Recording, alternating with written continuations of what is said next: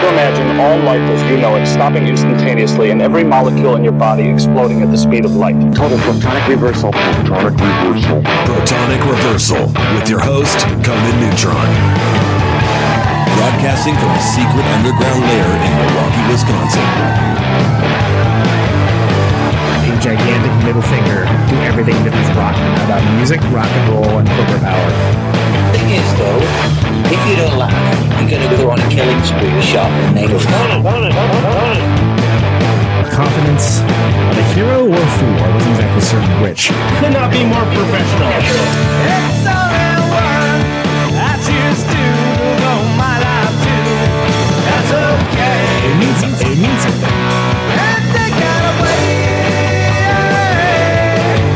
You know, that's my take. What's yours? Protonic reversal. That's like a science thing, right? Indeed.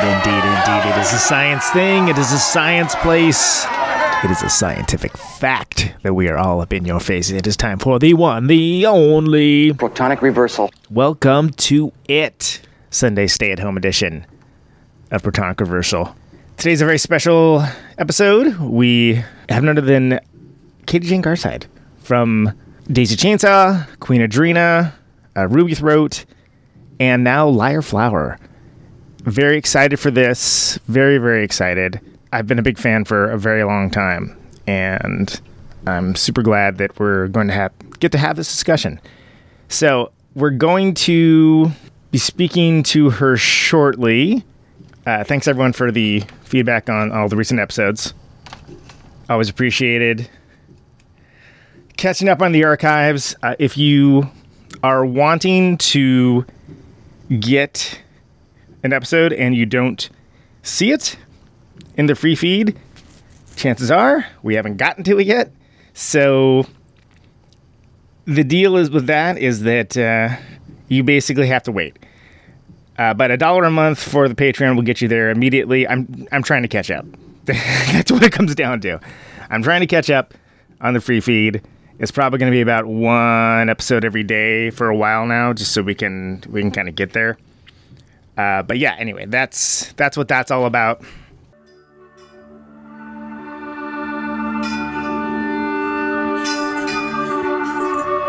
This is Daisy Chainsaw, then we'll play a Liar Flower song immediately afterwards. Thank you.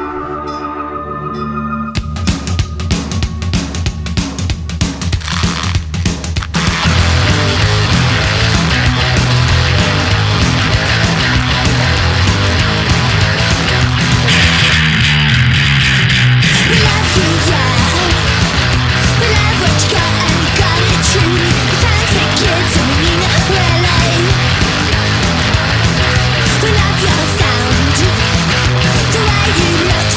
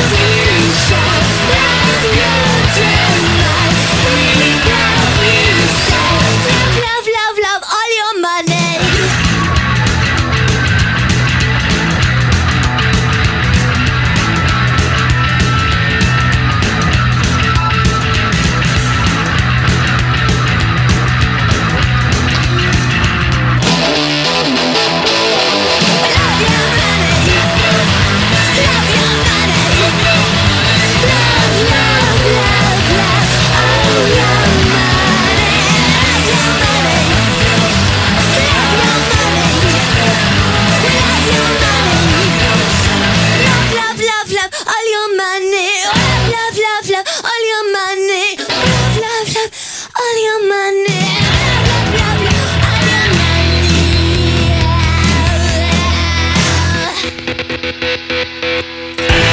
brain is lit like an airport, so the angels will find me. Now pounding the shore, pounding the shore. It's a crapshoot, love.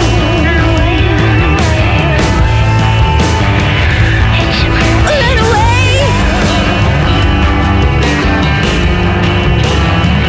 It's a crapshoot, love.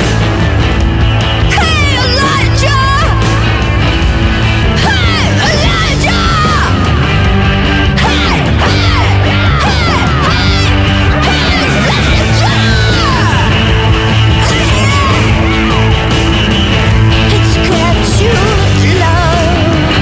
Oh, the angels will find me. Light is coming off the page. Hey, hey, hey, Elijah. Light is coming off the page. Hey, hey, Elijah. Hey, hey, my brain is lit like an airport, so the angels will find me, recruit me. She wants me on the show. I'm considering as it would give me more exposure. Perhaps I could help others by showing my recovery process, sharing my tools and insights. Michu Pichu, ah, she wants you. Hey, hey, hey, Elijah, I'm here.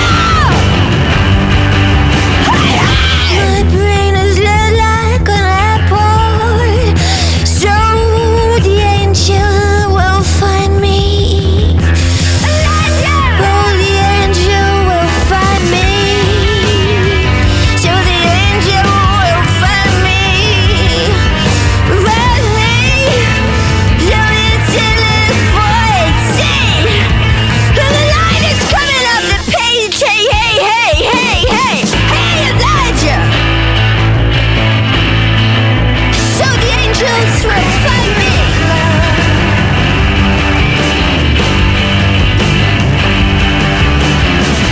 Not sure how the titles will roll, but hey, I'm rolling in title.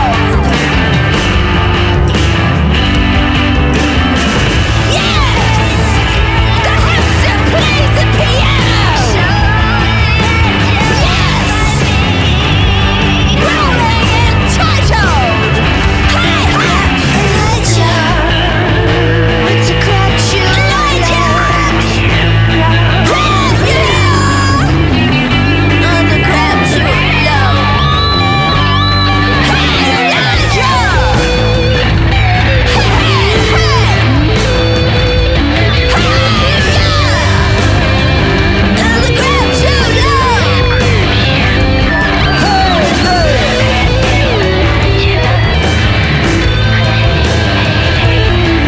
And I will write that title lit with literary criticism. Criticism. Hey, hey, hey, Elijah.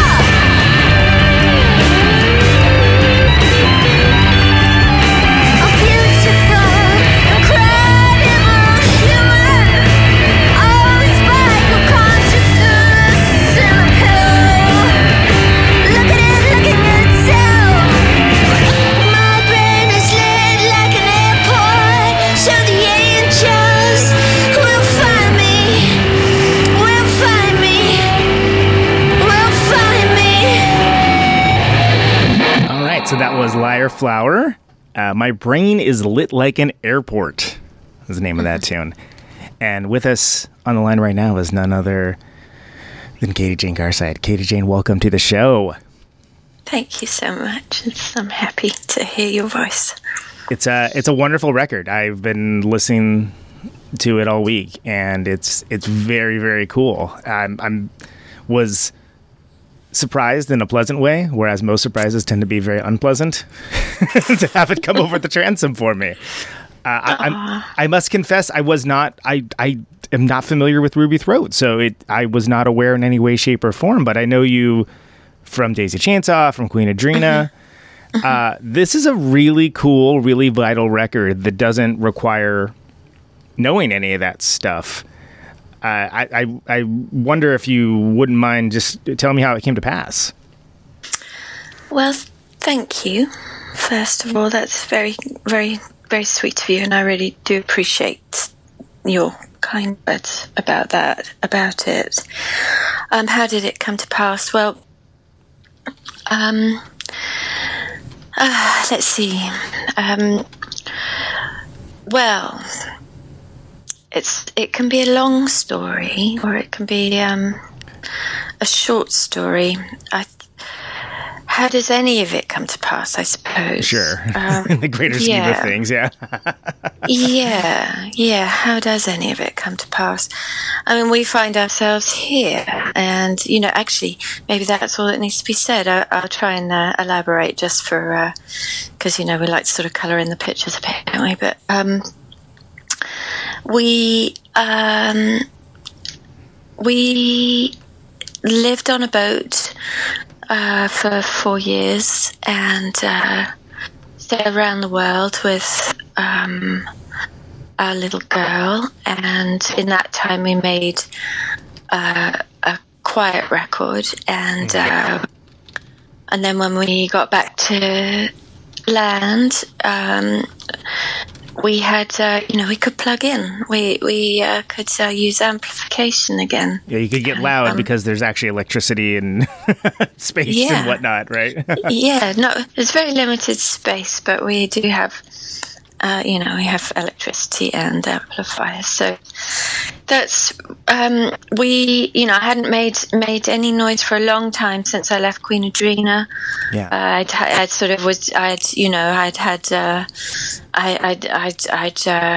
just enough of the noise.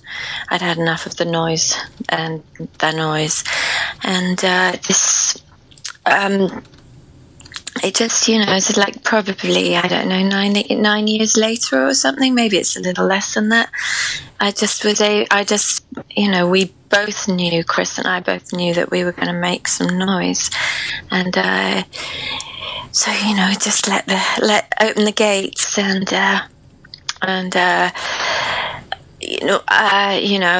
it's very much written by stream of consciousness, meditation, improvisation.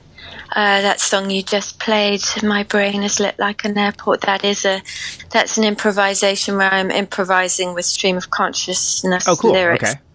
I have laid out around me, and really we did as much as that as we could on this record, really to keep ourselves out of the way as much as we could. That was, I know that from many years and many years of writing, that's the more you can get yourself out the way, the more likely the better chance you have of doing something that's not messed around with by me and my history and my preconditions and all that kind of thing. So so it's a great exercise in getting ourselves out the way, and that's how it does. Took 14 months, and that's how it came to be. So and it's very interesting that it seems, like I said, there's vitality to it, but it definitely, and now having familiarized myself with some of the Ruby Throat stuff, I can kind of see the through line through it, but it does seem like there's some degree of joy with the with the catharsis. I agree with you. I agree with you, and I'm happy to be able to say that, or be able to see that myself, because I don't look back as a matter of course, but because I've been doing a bit of talking about this record, and because I've done so many different projects over the years, people are asking me to look back, and I did look back, and I felt that there's a real there's just so much pain in so much of the music I've made in the past, and I wasn't too thrilled to reflect on that, quite honestly. So I am glad to be able to say that here, right here, there is joy, and that's gratifying. I'm extremely privileged to be able to say that. Well, and it's something that I would imagine, being relatively itinerant for some amount of time, has to inform one's creativity as well. Yeah, of course. Yeah, it does. I mean, it's not something that most folks can say, that they tooled around on a boat for some time before writing a record, right? Did you find that to be overall an enjoyable experience? Was that something where it was not quite what you thought it was going to be? It's all of it. It's everything, because it's death facing terror to the utter release and relief of a sunrise, and everything in between, and huge amounts of boredom in between as well, because you've got sort of endless stretches of the view with nothing appreciably changing on it. Nothing, just literally an empty space that has no reference points. There's nothing to say what year it is, what part of the world it is. You're actually in a timeless space, and there's a real profound beauty to that, but there's also profound terror and boredom involved in that as well. Yes. So, the itinerant, to travel is, we managed, after a dramatic event, a family event, we just went, okay, we're going, and I lived on a boat when I was a kid, and so I've done all this. It's the second time round for me, and Chris is from Hawaii and sailed small boats his whole life. And so we were able to make that happen. So there's a bit of familiarity there with it, but still, by the same token, and by extension, I mean, you're on something where their danger is somewhat ubiquitous, and I suppose you could say that about a lot of things in life, right? That there's a lot of danger just in life around you, but to be out at sea like that it changes the scope and scale. Like, it's different from being on tour or something when you're far from home. No, I had to think about this the other day. I found being on tour infinitely more terrifying, particularly when I was committed to being on tour and I wasn't. I was kind of, I'd already left the building, and driving over bridges became a real problem. So actually, but you're right.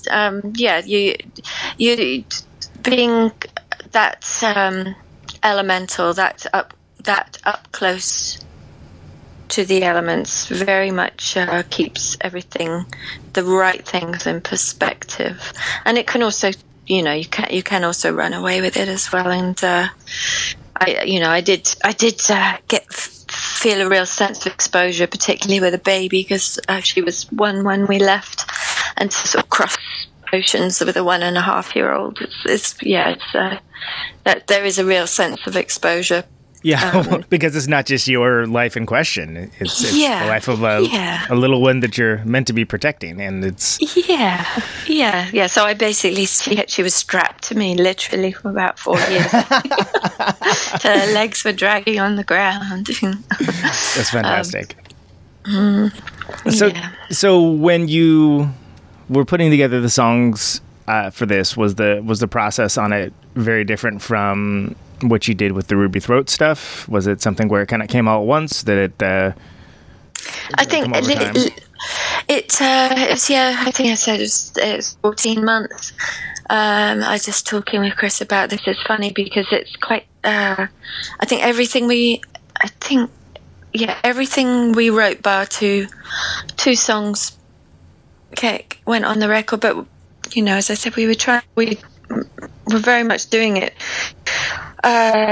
through improvisation and just scrapbooking and just chucking anything out, and actually ended up using all of it. So some of it's it's just grabbing Chris just setting up a drum loop, and then improvising with the guitars, so I've lost my train of thought there. That's fine. It happens to me more often than I'd like to admit. No, it happens to me very much. Generally with me, I'll just keep talking and eventually I'll find it, but maybe that's male privilege. I don't know. No, I don't find it. Just be like, what was it? How did this sentence start? I don't even remember. Killer there. Like that movie Memento or something. Yeah, I don't know that one actually. Oh, yes. I don't know it, but I do remember. Yeah, the tattoos. I do. I have to do that. I literally do. I've made it. I really do not look back, but I do have to notate. I have to write anything if it's gonna. Yeah, I've got a list right on my lap right now. Just to. Yeah. Artificial memory. It's nice to. I mean, if I definitely have a thing that if I don't write something down, it's chances are it will be lost to the ether nearly immediately. Yeah. Which I do. I'm not proud of that, but yeah. I apparently have too much room in my memory for banal minutia that I can't get actual workable items to the forefront. Yes, I know it well. So the most of the songs are improvised, right? Well, My Brain is Lit Like an Airport is, and Mud Stars is like about a third of it, maybe, or like and the reason why I'm asking is because about a third of it, probably. Yeah. Do you feel that there's not? Do you feel that there's a different emotional attachment, or that it hits differently when doing something if it's more ephemeral and in the moment rather than something that's more practiced and composed? Yeah. That's sort of that's a life journey for me, is to try and get it in as it arrives, because I think the process of refinement and I'm looking for another word that I can't find, but it's kind of, it's so easy to kill it dead. It doesn't always kill it dead, but it and also what I find is my literally the if I'm consciously singing, I really don't like what comes out of my mouth. I don't like. I can hear all the cables and the gears and everything. I can hear myself trying to. I can hear myself trying to get approval and please and all that kind. That's what I mean. All the cogs of the brain are just so engaged. So I have to do everything I can to leave the room, and that really is. It probably at one point would have involved some wine, but at this point it does not. Right. Certainly not really, if you have a little one strapped to you. Absolutely. Yeah. Figuratively, if not drinking literally. For 5 years. Yeah. No. It's yes. No. So it is. It's all about getting the thing that knows I'm me out the way, and going to the me-less place, where I'm not conscious of me, and that's the place of music, really. Otherwise it's what do you call a reenactment in a sense. Sure. It almost seems like, and that's not unique to you as well, that it almost requires an annihilation of self. to be able to tap into the good stuff, right? And vitally so. And you're right. It's that all of us talk about the same thing ultimately. Yeah.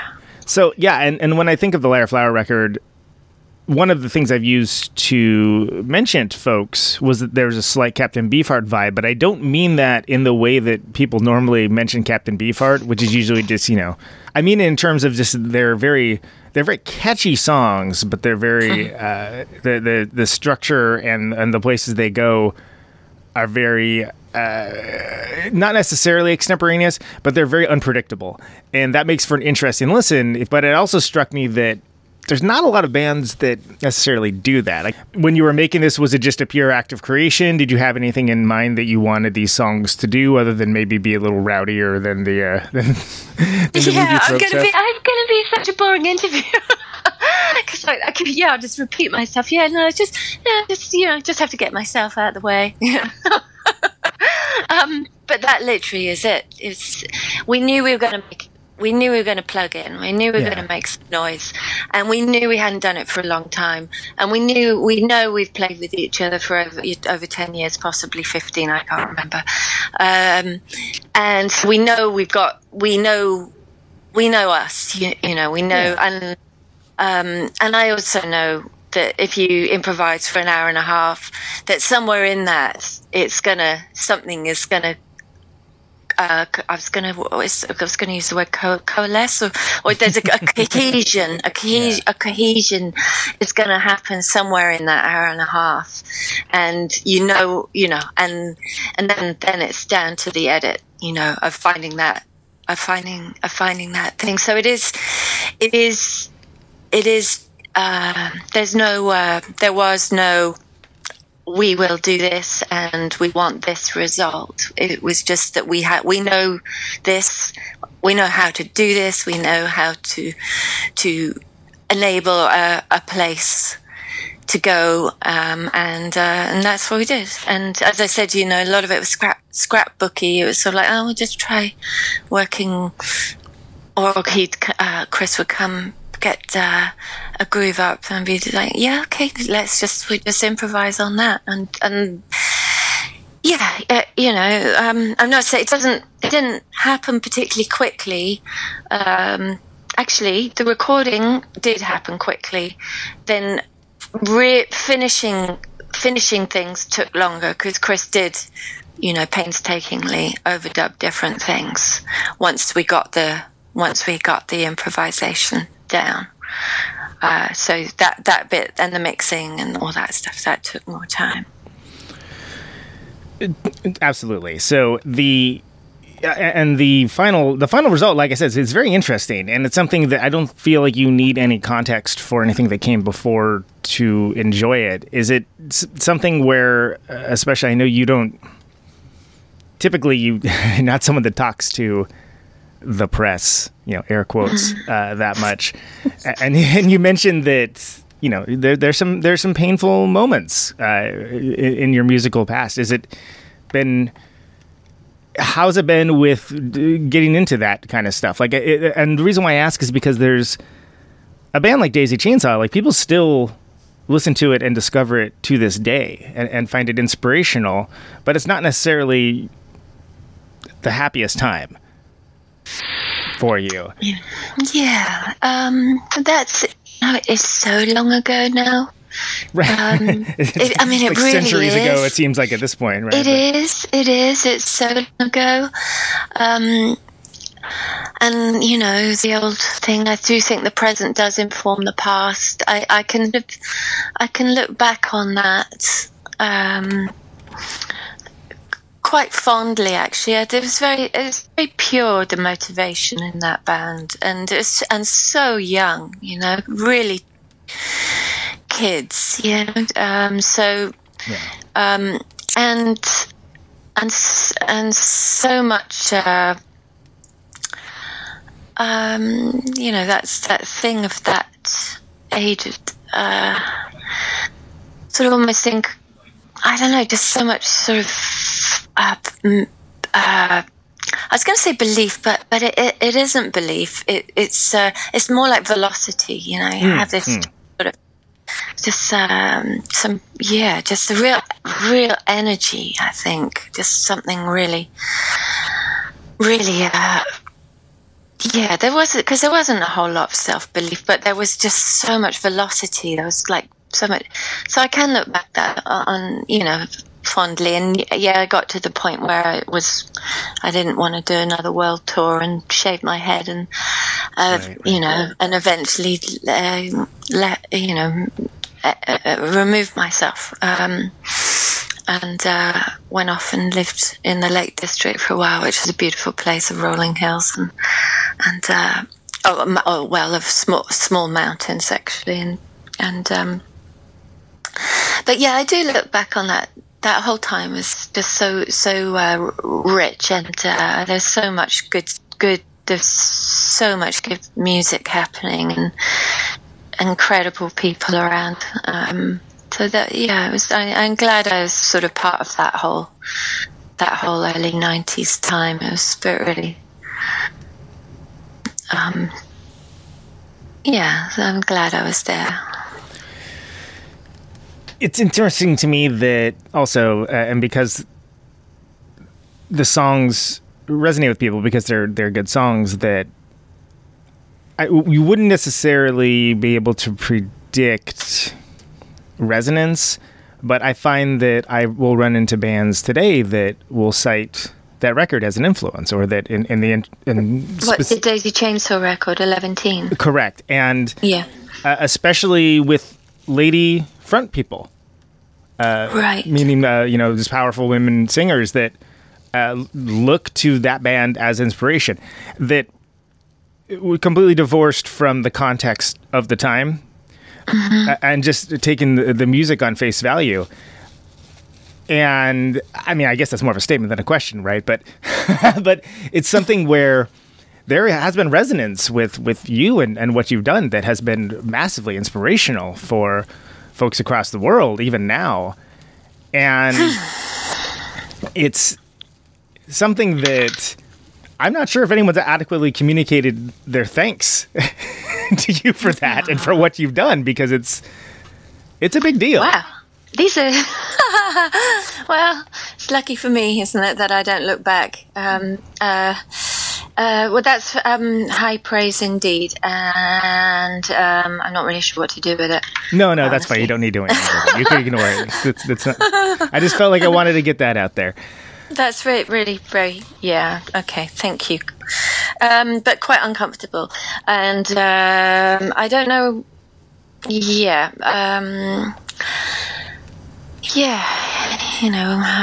but you can listen back, like you can understand it as music and as the experience of youth now, rather than it being something that is tied up with more traumatic experiences. Yeah, I don't look back on that as traumatic. Queen Adreena definitely was rolling around in the mud, but Daisy Chainsaw, no. There's a lightness to that explosion actually, and I'll be ever sort of grateful for that. Yeah, but thanks for saying those things. Yeah, no, I mean, I'm not here to get on a soapbox and filibuster necessarily, but I feel like it's worth mentioning. I mean, you've been out to sea. I don't necessarily know if this stuff gets out to you. I've been out to sea for a long time, and really that's what's kind of interesting with this record that we've done is, albeit. I'm talking to you. No one. You said that I don't talk to the press, but quite frankly, the press doesn't talk to me. Well, I'm overjoyed to have you on because I'm a big fan of your music, even though I missed a couple records, and like I said, didn't realize I'd missed Ruby Throat completely. But I played. The nice thing about the internet, I was able to catch up very quickly. Yes, and it is, and that's. I'm not the only one to be able to say this. It's revolutionized a lot of our lives, and it certainly has done mine, because we can, run our tiny little record producing thing, and and we do it all ourselves. And this one actually went out on One Little Indian because of the extenuating circumstances of this time. Yeah. But usually we just release them ourselves, and we're crowdfunded, and we couldn't obviously have ever thought of doing that without the World Wide Web. Yeah, it's not exclusively used for nonsense and horrific things. It's every once in a while used for something very nice, isn't it? Yeah. I guess that's where you have to have personal responsibility, isn't it? And just go digging around in the things that are good for you. Yeah, exactly. Pursue the things that spark joy, as they say. Excuse me, I'm sorry. So you speaking. I was wondering if you could speak a little bit to Ruby Throat as well, because that's another band project that has a separate identity that's also with Chris. Yeah. Where's the dividing line between them? Other than the fact you mentioned multiple times that you're getting loud with Liar Flower stuff, and that's obvious. But how did you make the decision that this is a different thing? It just morphed into that, and there was a thing we did a sort of introducing Ruby Throat record, which was with One Little Indian as well last year, and that was sort of bringing all the best bits of Ruby Throat onto one record and trying to give it to the world, because not many people hear our records. And I'm a huge fan, and I didn't know that they existed until 2 weeks ago. So well, yeah, so there you go. take it that what you will, but my only excuse for that is it's a busy world, and apologies. It is a bit, of course it is a busy world, and there's so much music out there, isn't there? And so much incredible music as well. And it's just, it can be utterly, overwhelming. It's just so much music and so much everything, but within that, there's always there's a place for you, there is, but you can find your audience. So to find how we found Liar Flower was at the end of putting together that introducing. I sort of woke up in a cold sweat and went, we've left off, 5 most important songs. And so I rang up One Little Indian and said, we've got to add these songs to it. And Derek Burkett agreed to sticking a CD EP on the back of the vinyl. And that I called that Liar Flower, and I'd found Liar Flower in my writing book, and then that just became louder and louder and louder. And I said to Chris, I think we've got to move into this now, for the plugged in, and that's what we did. And I just feel that there's the resonance of that name is right for this time, and I do find that it's been happening to me through from my work. It can seem like madness to change your name all the time, but it's just a different. I don't know. It's just a different window as you hurtle along on the train of life, really, and sometimes you just got to do it. Yeah, I mean, do you think it's as much having a building or a house, if you will, that houses these ideas and these songs on its own, or is it just kind of wanting to have its own identity, that it just doesn't feel like the same thing? It is. Yeah, it named itself ultimately. It did arrive. It arrived in a book through Stream of Consciousness, and then it just became sort of louder and louder and louder. And to people, when we were going to put this out on One Little Indian, there was chat about, well, why are you changing the name, you know? Yeah. And which PR people hate that. And I get it. Of course, I get it. It affects everything, you know, all the little toe holds you have. But it's right. It's the right thing to do, and that's just the way it is, you know. And on we go. Otherwise, you're sort of, you know, you've got the wrong coat on. Or I don't know. I'll probably find a better analogy than that, but that's fine. Coat's fine. Yeah. And so when you first started working with Chris. Now, there's a rumor, I don't know if this is true or not, but the rumor is that it was a busking situation? Yeah. Right? Yeah. It was, yeah. I found him on London Underground. And, you know, the tunnel, I don't know if you've been on the London Underground, but... I'm familiar, The reverb in the tunnels was really beautiful, so it does make a really good place for playing music. And I heard him one day. It was a crazy day, and I'd been, you know... absolutely on the floor asking the universe for an intervention with everything that I had, and I had to cross London to... I probably don't need to give you the reason why. But I had to cross London, and I heard the music coming down the tunnels, and I was late for where I was going, and I was running down the tunnels, and I couldn't find him, and I didn't find him. And then actually, I've messed up the timeline. I did find him. It was a couple of weeks earlier that I didn't find him. I did find him on that day. And I just went and said, hey, you know, I'm a singer. I'd love to sing with you. And got his phone number, and it turned out he lived around the corner from me, so we started out a couple of days later, and I was still in Queen Adreena. I was going to say there was some overlap with the very end of Queen Adreena, right? Yeah.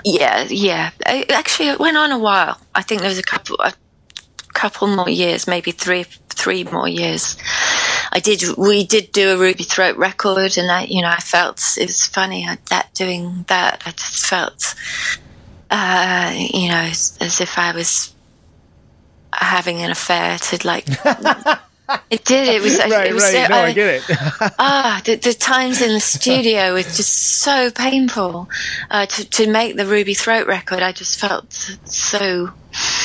I don't know. So as if I was wrecking everyone's lives, which of course I wasn't, but you know, these things seem so sort of important and self-important at the time.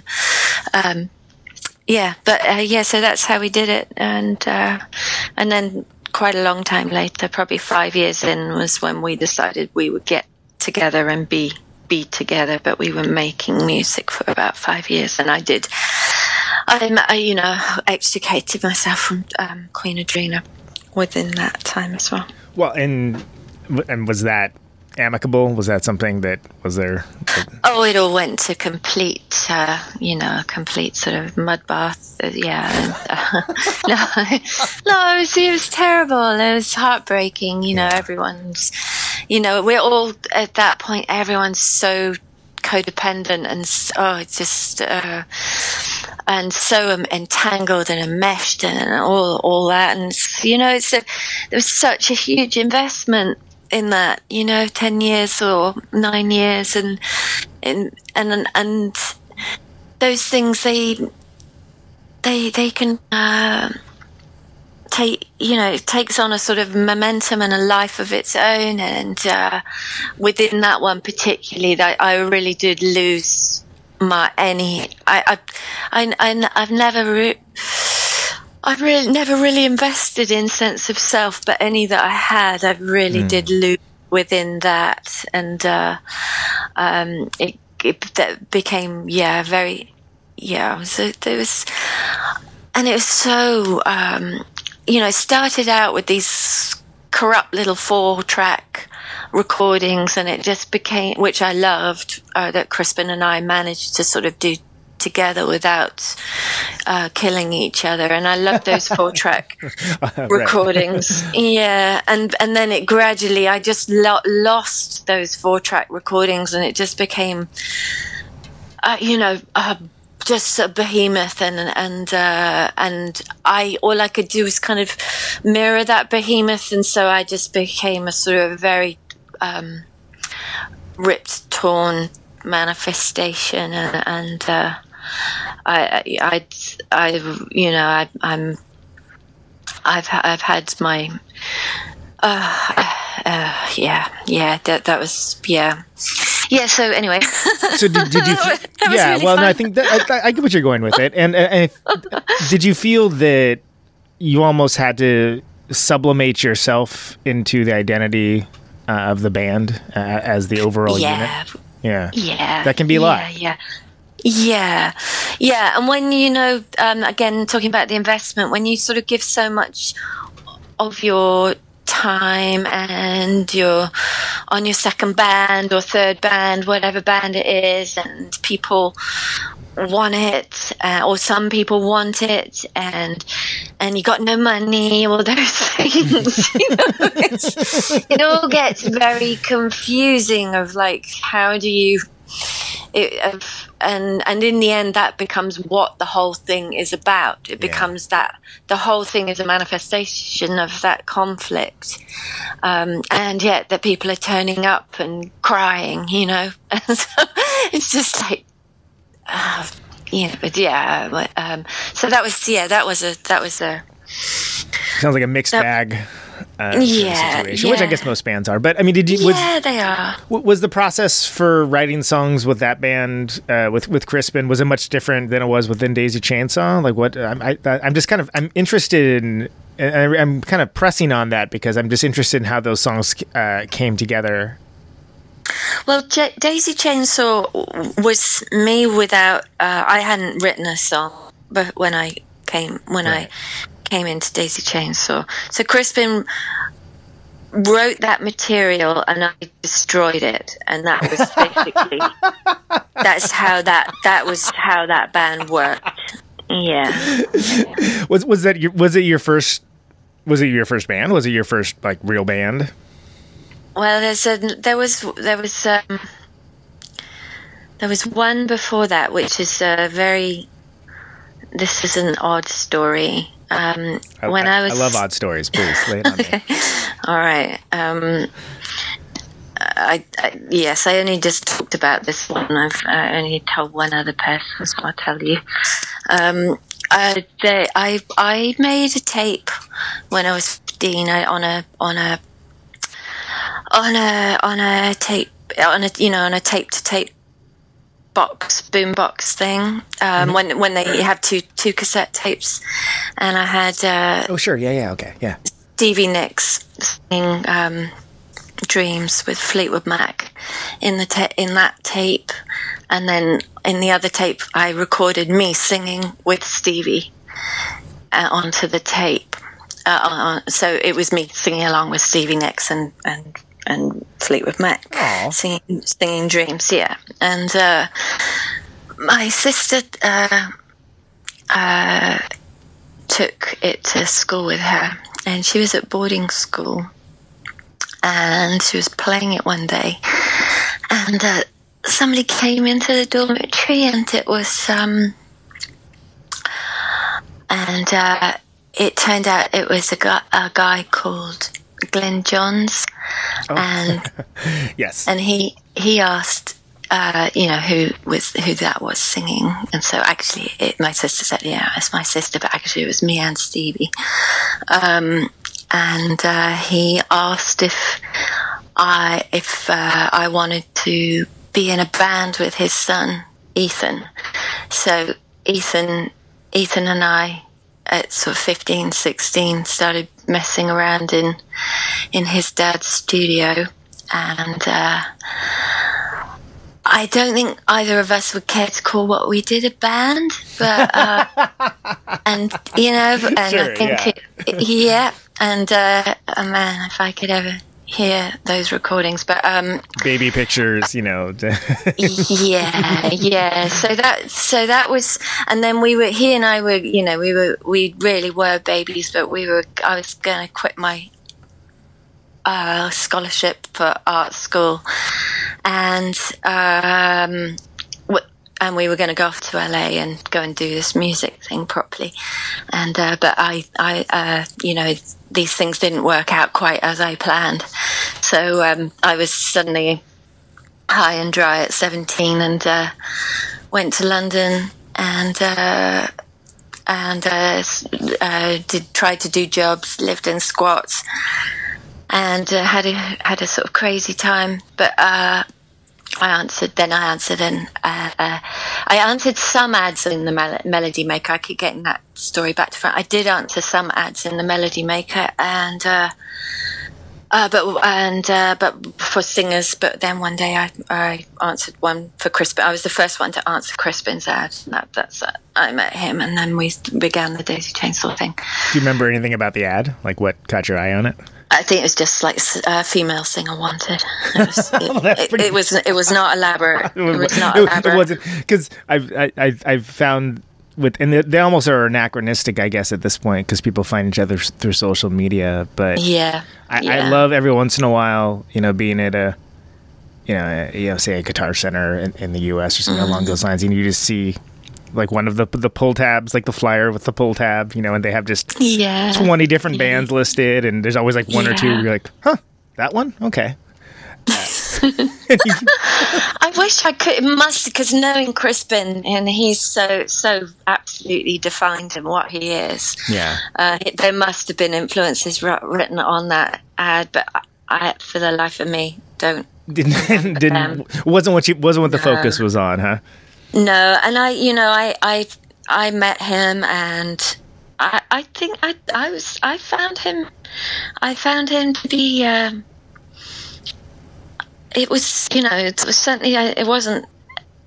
I found him really strange, and he just was he pursued me, you know. So, and I couldn't, quite honestly, I apologize, Crispin, but I couldn't think of anything better to do at the time, and I thought, when you're talking about being a younger person, that's actually a pretty big motivating factor, right? I mean, yeah, and you know, he was persistent. He was persistent, and so I was like, yeah, okay, well, no one else is knocking the door down, so you know.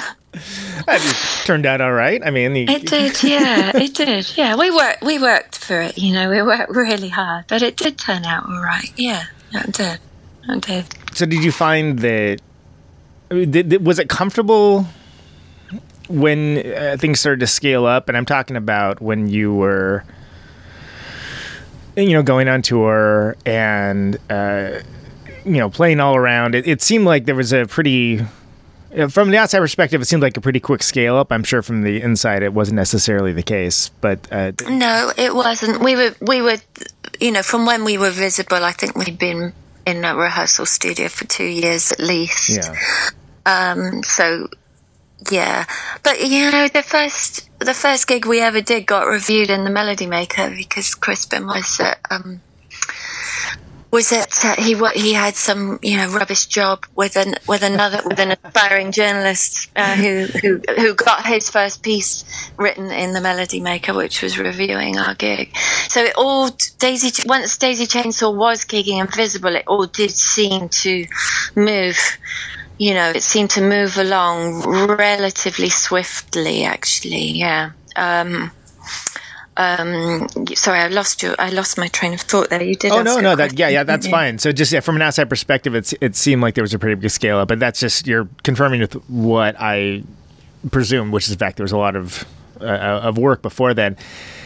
And then you were you did the tour with Mudhoney and Hole. I mean, were those are good experiences? Those were good tours. Oh, I just, you know, I'm a huge Courtney Love fan, and sure. Yeah, that was I think, you know, I honestly, my memory is shot, and I haven't brought it with me. But I have snapshots, and I do. I've got a snapshot of Courtney Love backstage. I think it's in our big shared dressing room somewhere in Glasgow. I think there's no good story or anything. It's just I can just see her, and I always just seem to remember things in kind of pictures like that. And just seeing her on stage, standing in front of the stage on the right, seeing her on stage in Wales somewhere, and just what an extraordinary atmosphere and force of nature that woman is. Utterly beguiling, and so very, very clever as well. Very, very bright person. Yeah, and I don't want to have too much of a focus on what would be ancient history for you, but I was a very big fan myself, even though I lived in a very rural section of California, the Kansas of California, I'm fond of calling it, which is somewhat like being in the Shire in the Hobbit, while all of this stuff happens very, very far away. Yeah, and I'm very fascinated by it because it just, as I mentioned, Daisy Chainsaw, I feel like has left a bigger mark than maybe some realize. So that's a very iconic time, and I just enjoy. I enjoy hearing about it, and it's I think others probably would. Yeah, I wish I could give you more, to be honest, but I really just Crispin will remember stuff way better than I will if he's prepared to talk about it.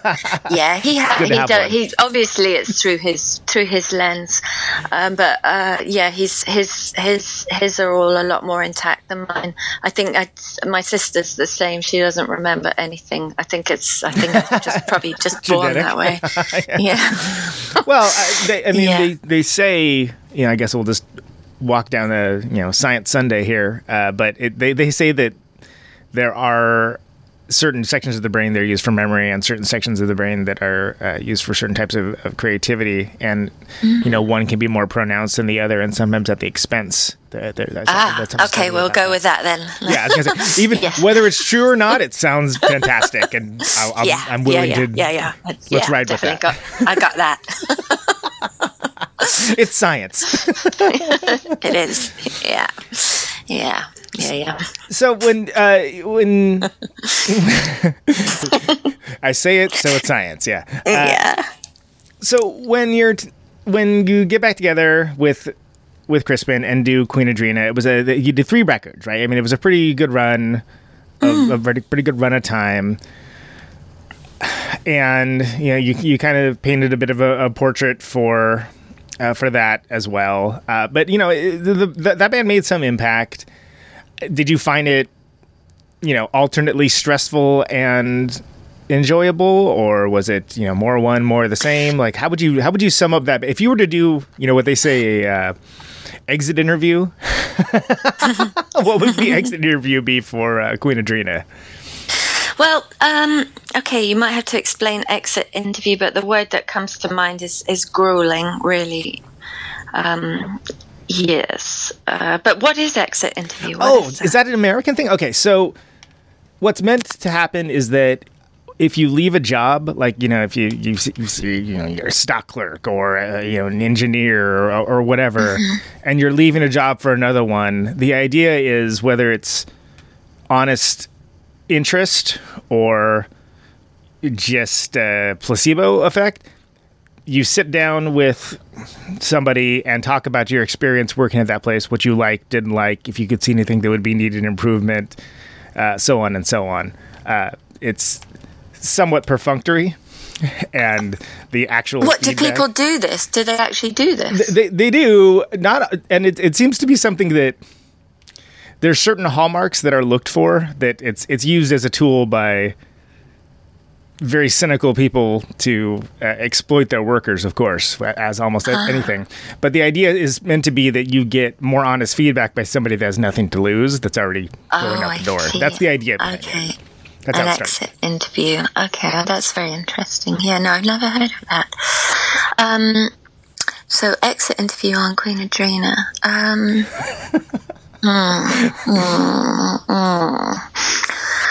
Well, Yes, I would say. Grueling is pretty good. Like, if you wanted to stick with grueling, that's... Yeah, it was grueling. It was, yeah. It was, yeah, it was. It was really grueling. It was. And that word you used earlier on, self-annihilating as well. So there's, there were some bits like on one toe, on the head of a pin, just sort of feeling sort of exultant, and that it did have that tightrope.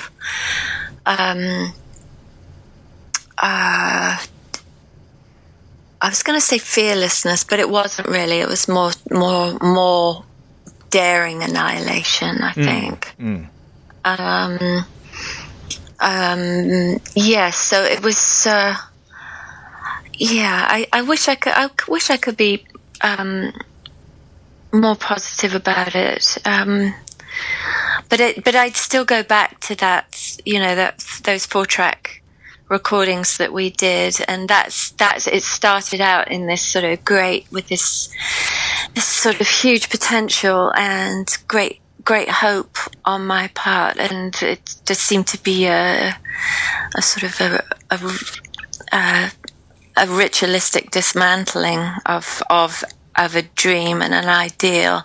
I think so. Prior to that, I'd really sort of wandered around I began meditating when I was really young, actually. I began meditating when I was about 18, and I was really meditating, and I was into sort of shamanic practice, and I went on a very deep shamanic journey with that band. I really did go into the shadow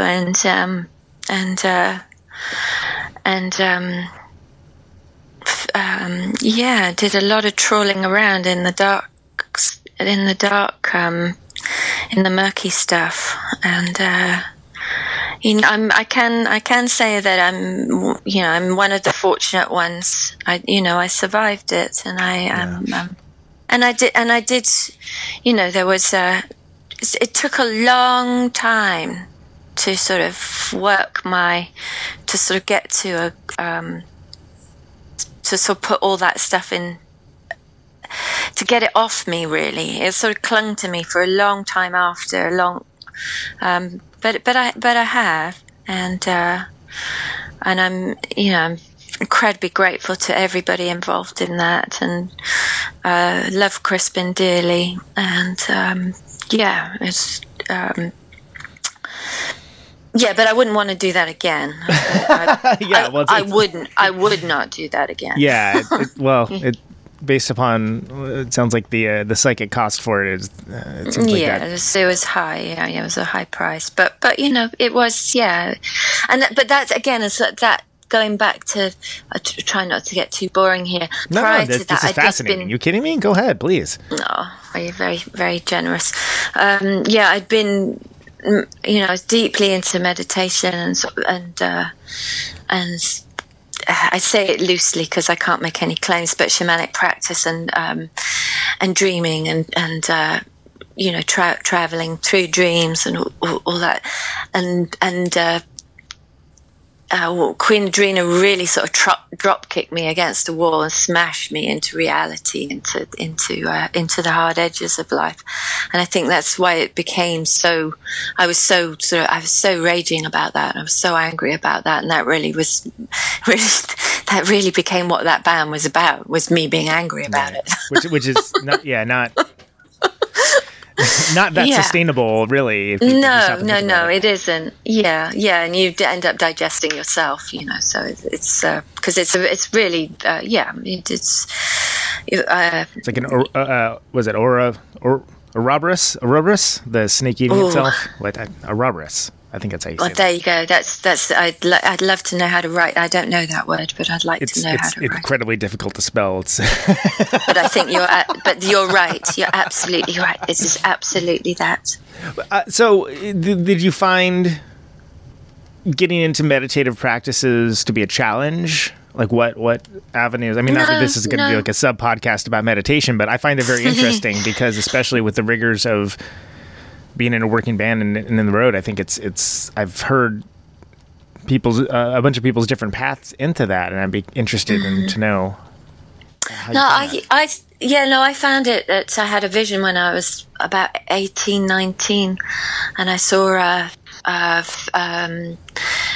feathers coming down from the ceiling, just clouds and clouds of white feathers coming down from the ceiling all around me, and that made me just go, okay, something's going on here, and I picked up a book on meditation and I started meditating there. And I remember sitting on a ledge outside my room, actually, where the Daisy Chainsaw video for Love Your Money was filmed. That was Crispin and I lived in that house, and I was sitting out on a ledge and meditating on a tree.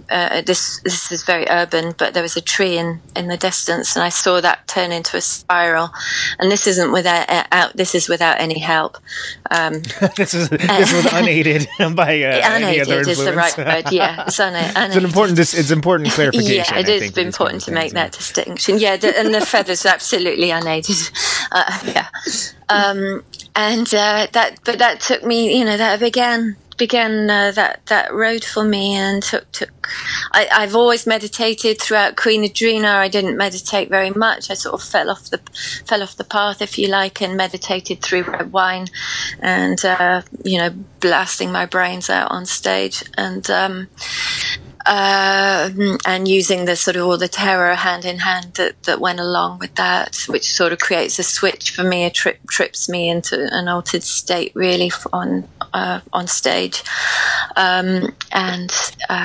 But I've meditated on and off, and really since I was 18, and then the last couple of years I've really meditated really intently, and that's what led to the writing of this record, because what I would do is meditate for an hour, and then before my brain realized who I was, I would write stream of consciousness and leave them. I just write it into a screen, because I find there's a good disconnect between if I can touch type, so I can touch type fast without my mind necessarily engaged or not as engaged, so it's almost automatic writing, and then I leave all that for 3 months at least. I do it every day, and then then comes to time for improvising, and I have all the pages printed out around me, and I can then just let the words pick me from those pages, and they sort of those are what came together in the songs for this Liar Flower record, and that's the most successfully that I've done that kind of writing throughout my whole life, getting that much of a removal of me in the process, if you see what I mean. Yeah, no, absolutely. And that's interesting, because that's actually where I was going to go next anyway with it, was how, because some of the lyrical matter, just with what's placed with what comes before and after, it's very interesting and very evocative, and I was curious as to the process of it. So is it a phrase by phrase situation? Like how do you put together one of the songs based on what comes out of these not quite automatic writing sessions, but sublimation of the ego, getting to the creativity, the river, whatever you want to call it. Well, that's where the improvisation comes in, because I got the sheets of paper laying all around me, and as I said, I let it pick me. My whatever my eyes fall upon, I will take that. And then if you are improvising for an hour and a half or whatever, it's gonna the things that stick.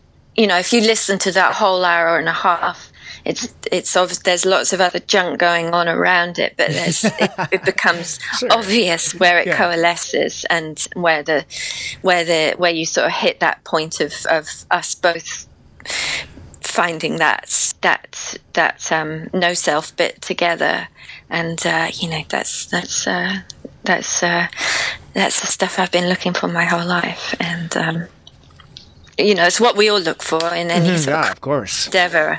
I think I think it's worth telling people that method, because I think I'm sure I'm not alone in it, but through years and years of working away at that kind of thing, I have found that really works. But you do need the meditation.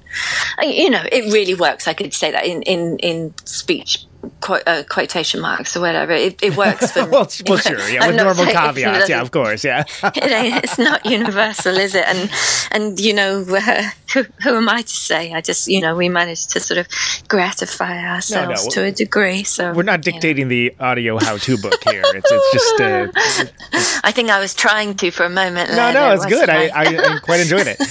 So the corollary I can think of with that is actually not a musical one, but like William S. Burroughs, like when he would he would mix the cut up method, where he would just cut up like weird, B, C grade crime novels, and then like add his own stuff in between, like finished stories that didn't have beginnings, things along those lines. Yeah. And he did it for the same thing as a sublimation of ego, to just try to get something interesting out of it, to bizarre and cool results sometimes. Yeah, absolutely. That's exactly it.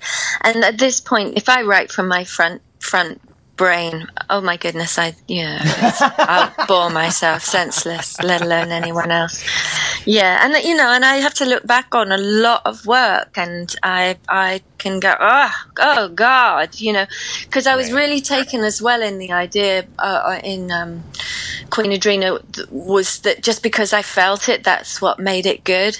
It's just because I felt it that sort of justified it. But actually, when I'm not sure it can, for me anyway, not really stand the test of time. That I just because I feel it, there needs to be something else in there as well. Do you feel like it kind of sticks it to a specific moment in time? It might be a bit of a crap moment in time. It's just, I was like, oh, good. Oh, well, at least I documented that and gave it to the world. Got that down. Oh, thank goodness. Yeah. Can you speak to me a little bit about how you came to play the auto harp? That's a very interesting instrument and an underutilized one, I think. Oh my goodness, yeah. Because that's the other thing. I've done all this really without being a musician my whole life, and always felt kind of a bit ashamed about that. It's like I never quite had the sort of I don't know the maybe I was just lazy or something. Or not willing to sort of take responsibility, kind of always mirroring other people, rather than take responsibility for the process, or for making music, really, ultimately, I suppose. Well, I did my record on my own, which was Lalashwari, Lullabies in a Glass Wilderness, and that was all written on broken bits of plastic things found in junk shops, not and a drum. I think a crappy drum machine, and just threw some effects and things like that.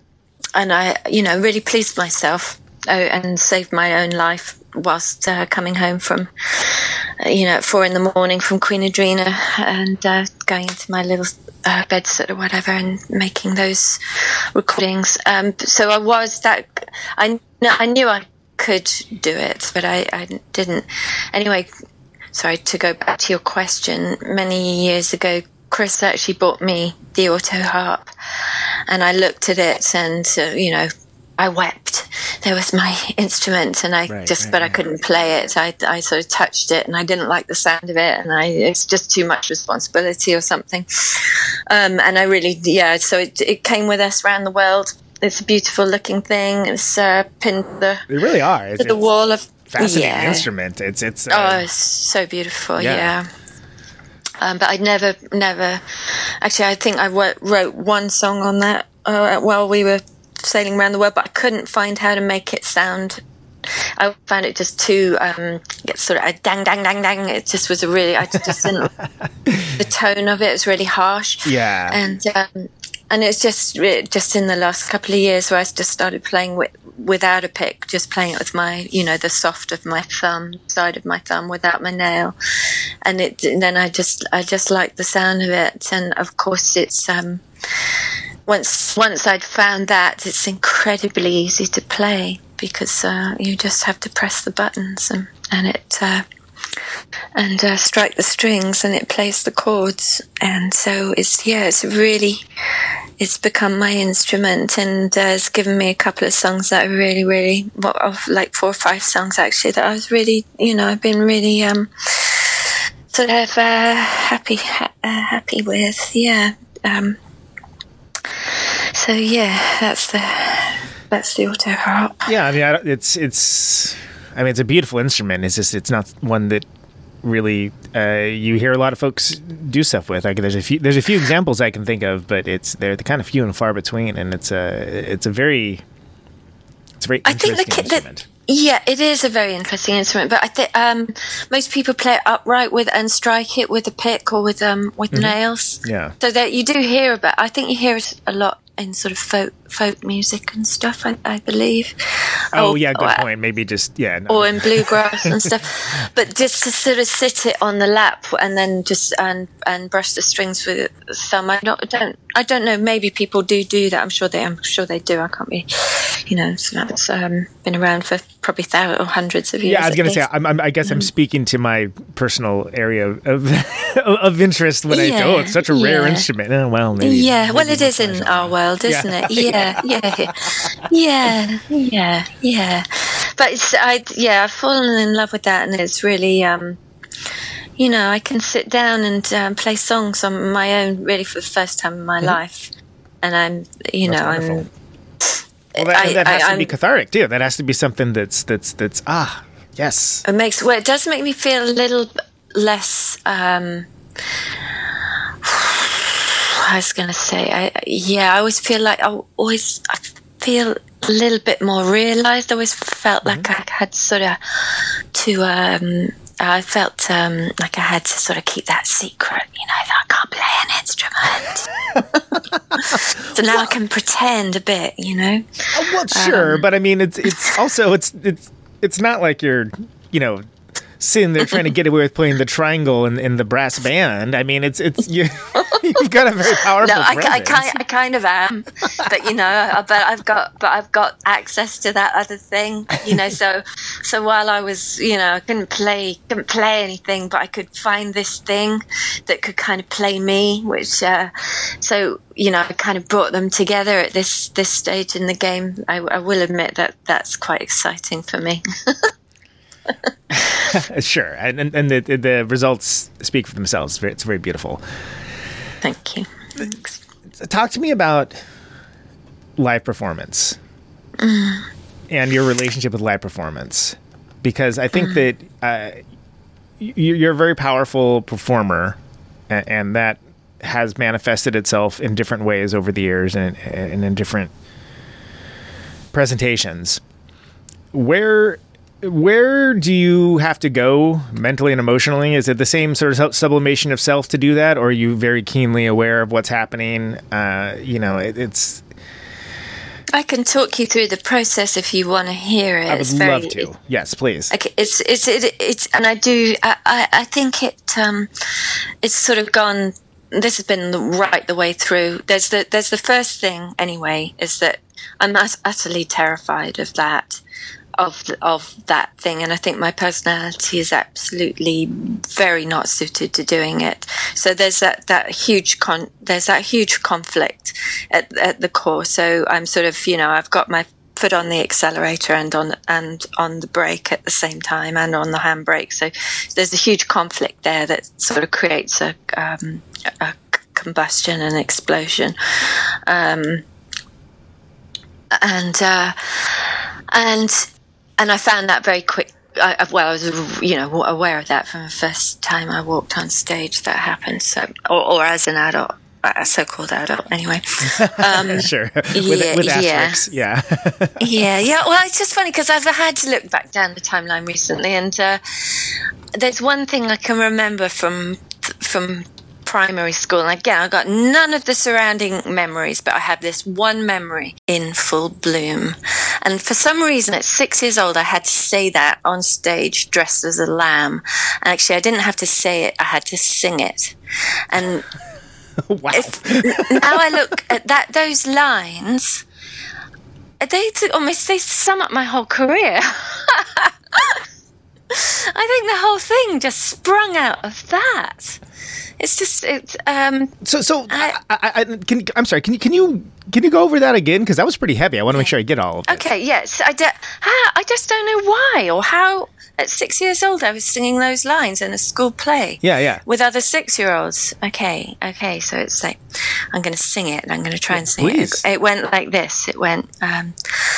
Woe is me, oh how tragic, oh what a fearful fate. The flowering bloom of Athens has been cut down in full bloom. So I had to sing that at 6 years old. Wow, that's... Hey. I mean, that's beautiful, but that's nuts. I mean, but it's so weird. And I because I remembered that, I actually Googled all those words and just thought, well, what's that come from? And there's nothing out there. I couldn't find anything. I was going to say, was that written by who? I don't know. I have no idea.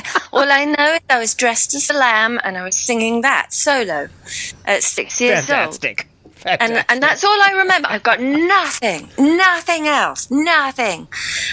So anyway, yeah, I think that really sort of is the summation.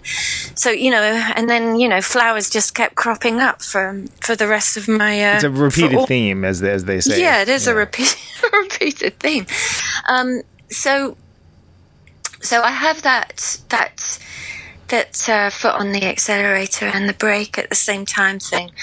But I've always gone, I've always closed the door for an hour before I go on stage, and I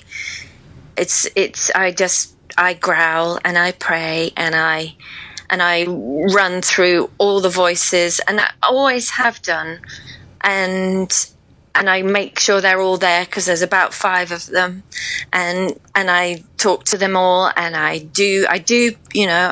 pray to my praying thing, whatever that is. It's not a religion for anyone else. Right. It's not a religion, and I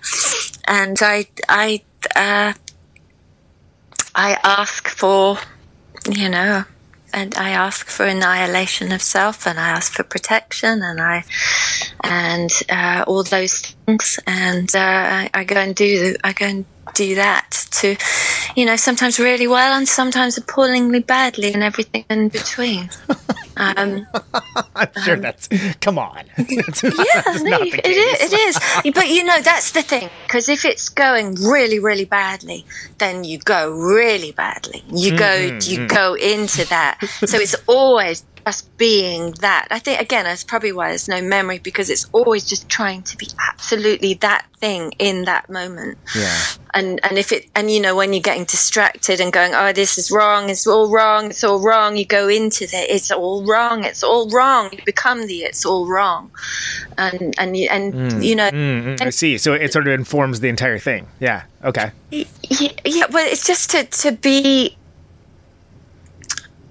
there, I suppose. And I don't know. I don't know. Maybe none of that makes sense, but it's just a way. I don't know what else to do with my life, quite honestly. I'm sure I could use it more effectively. But, we make up our own stories, and, we find our own ways through this extraordinary thing of being on a tiny marble in infinity with no real answers to anything.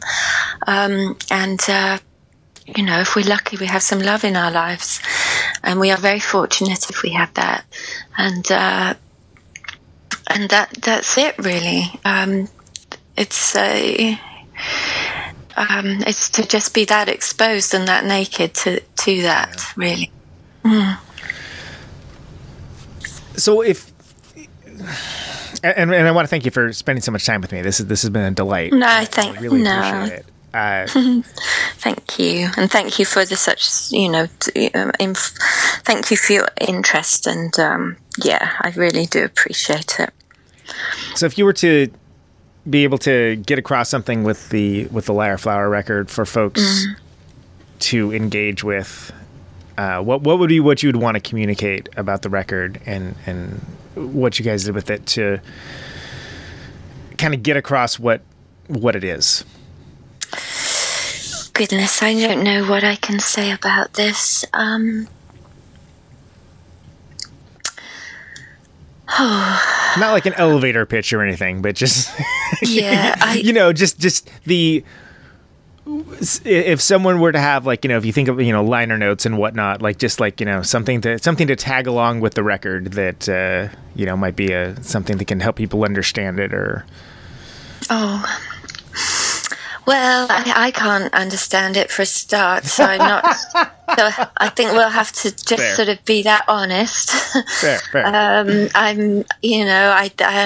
I keep showing up at the market with my little stall and going, here's this one, come buy my record.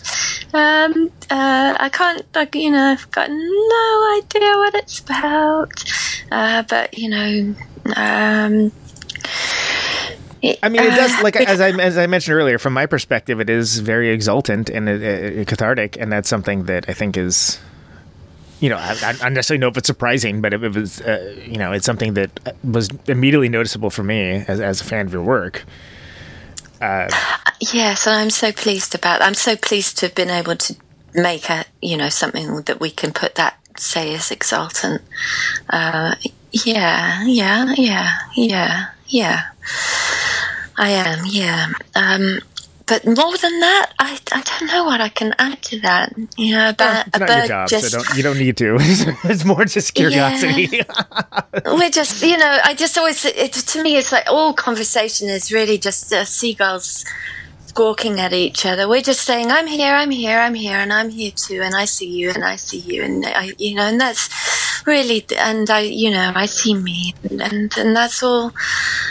And I'm here too, and that's really it. I mean, we're birds on a wire, really, aren't we? And that's we're just having a chat, really, and we're sharing the same apparently the same epoch, and all the molecules are jiggling around, and some getting more excited than others, and it's all, we think it's crazy out there, but it always was, So yeah.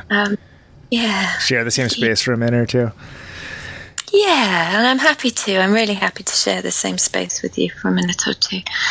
So that's it, really. Yeah, so the last thing I it's the only canned question I ever ask folks. And again, I want to be very, very clear that I really appreciate your time and you doing this, and it's been a delight. Yeah. Last question that I ask folks, and it's you can interpret it however you want, but why do you do what you do? Yeah, well, it made me. It made me do it. Something animated in me. It did. It made me do it. And, if it made me do something else, I would have done that. But it made me do this. And, I'm my God, I'm quite grateful for that. And I'm certainly grateful that anybody turns up. But it made me do it. That's it. Well, we're very glad that it made you do it, because you've come up with quite a bit of fascinating and wonderful art, and we're happy to have it in our lives. You're so terribly sweet, and thank you so much. I really, really enjoyed this conversation. I really have. Lovely. Yeah. KatieJane. So nice to talk to you, Conan. So nice to talk to you as well. Please stay safe. Take care. You as well. Thanks so much. Okay. I'll see you soon. Okay. Bye. Bye. There she is. I'm sorry, there she goes. KatieJane Garside. Awesome. That was cool. I enjoyed that quite a bit. Hope you enjoyed that as well. Let's play one of those Liar Flower songs. If you are looking for this record, it just came out. It's Liar, Flower. And hold on a second. The album is called Geiger Counter. Geiger Counter. Geiger. Geiger Counter. And it's new. It's very new. So I'll be back in a little bit with how to go get that. Let's hear another one of those tunes, though. And yeah, I don't know. I'm all out of sorts here. KatieJane Garside. She's rad. Okay, let's do this one. This is Even Through the Darkest Clouds.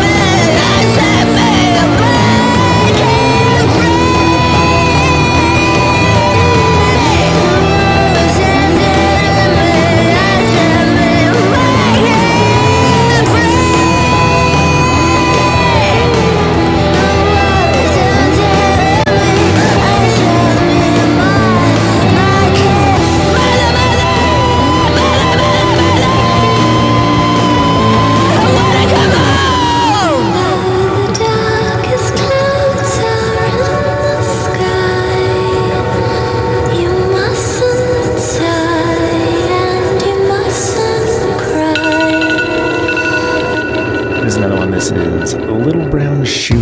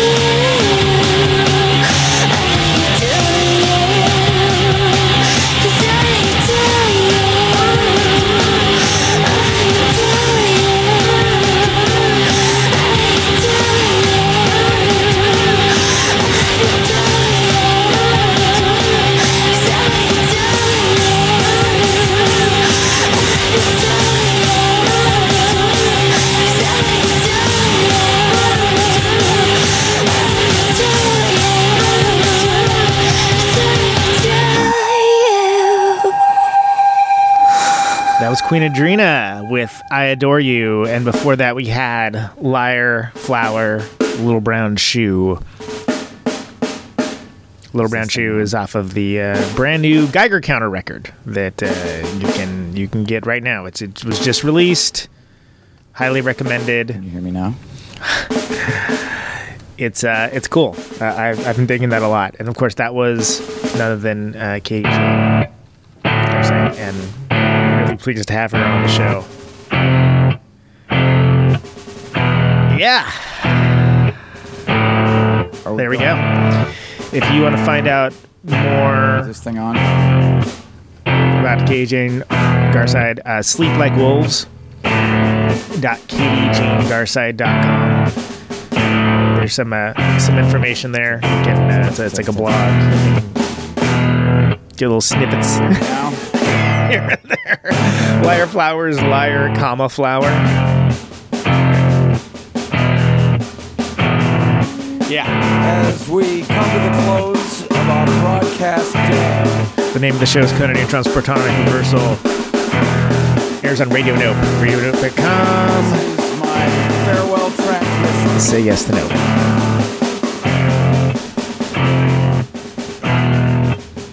Signing off. RadioNeutron.com for the archives. All ships at sea. Patreon.com/Protonic Reversal if Anyone you within the sound of my voice want to get the episode sooner.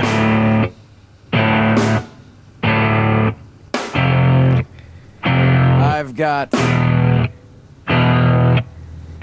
50,000 watts of power. If you like shows like these,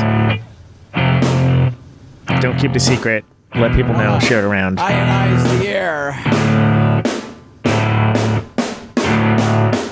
No ads, no sponsors, no kidding.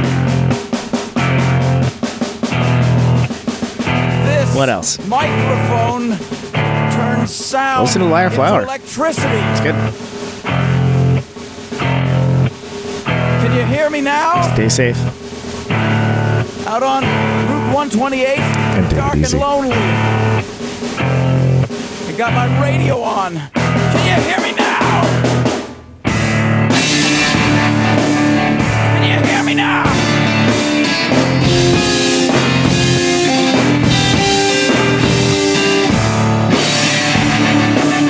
Can you hear me now?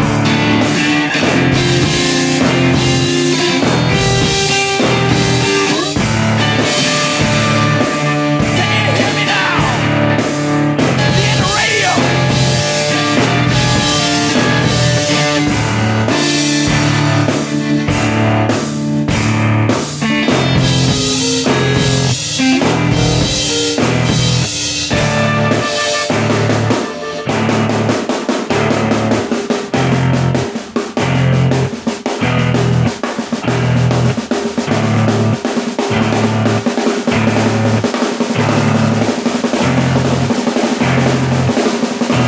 And that snare drum and that drum roll means we've got a winner.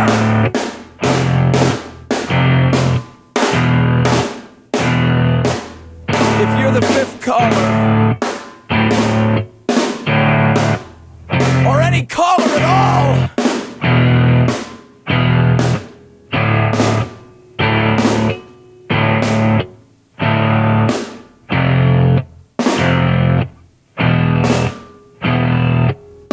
welcome to my top 10.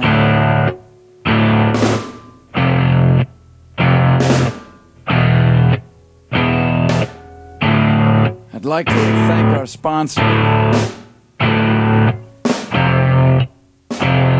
But we haven't got a sponsor. Not if you were the last man on earth. She was prepared to prove it. This one goes out to a special girl.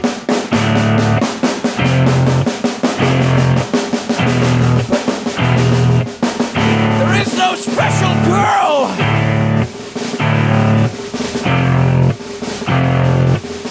It's the end of radio. The last announcer plays the last record. The last what? Leaves the transmitter. circles the globe in search of a listener. Can you hear me now? Can you hear me now?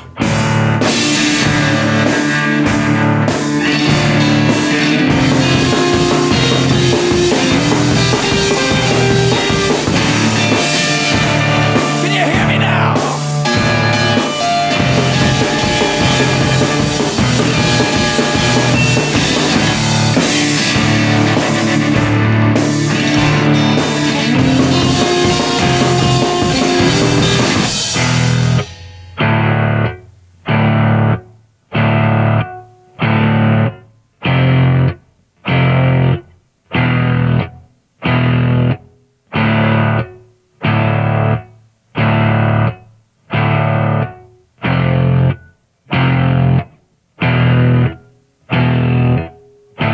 Really broadcasting if there's no one there to receive. It's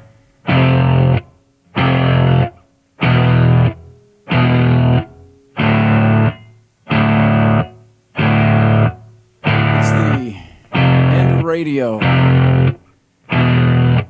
As we come to the close of our broadcast day.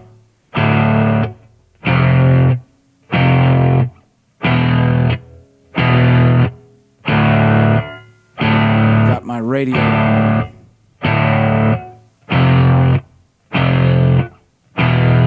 Can you hear me now?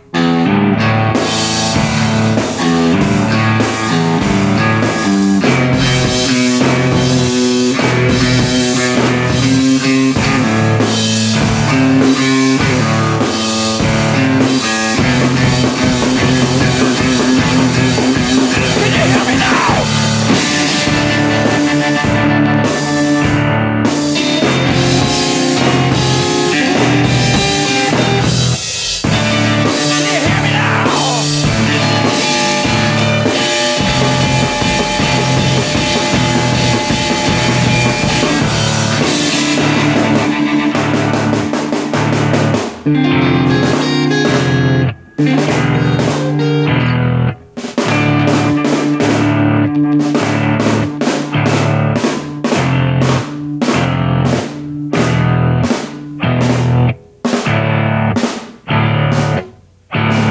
This is a test! If this had been a real emergency, hey! This is a real goddamn emergency!